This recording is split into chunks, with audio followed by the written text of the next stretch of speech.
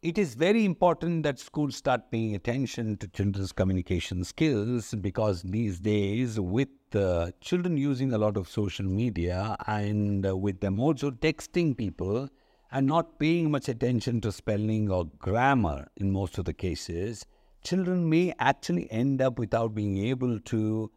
having the skill to express properly with a very structured manner, and also to be able to communicate things in a very understandable way. So to be able to achieve that, the schools have to also give some formal training in formal communication skills so they don't miss out on that.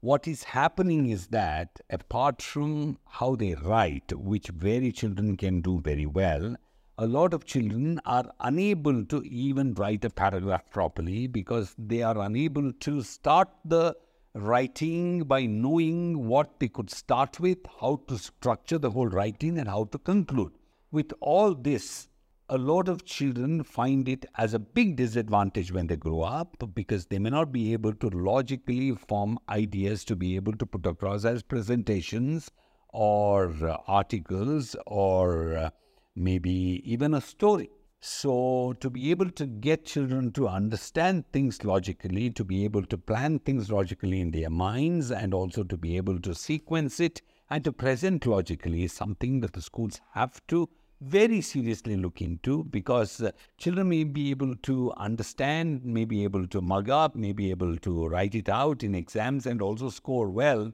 But to be able to do it creatively, to be able to write something originally, they need to really understand how it is to be done in a formal way. So the schools can pay attention to debating skills, logical thinking skills, alternative, thinking skills like lateral thinking and creative thinking and so on. And at the same time, help children to understand how it is to process ideas, sequence them, and also to be able to convert them,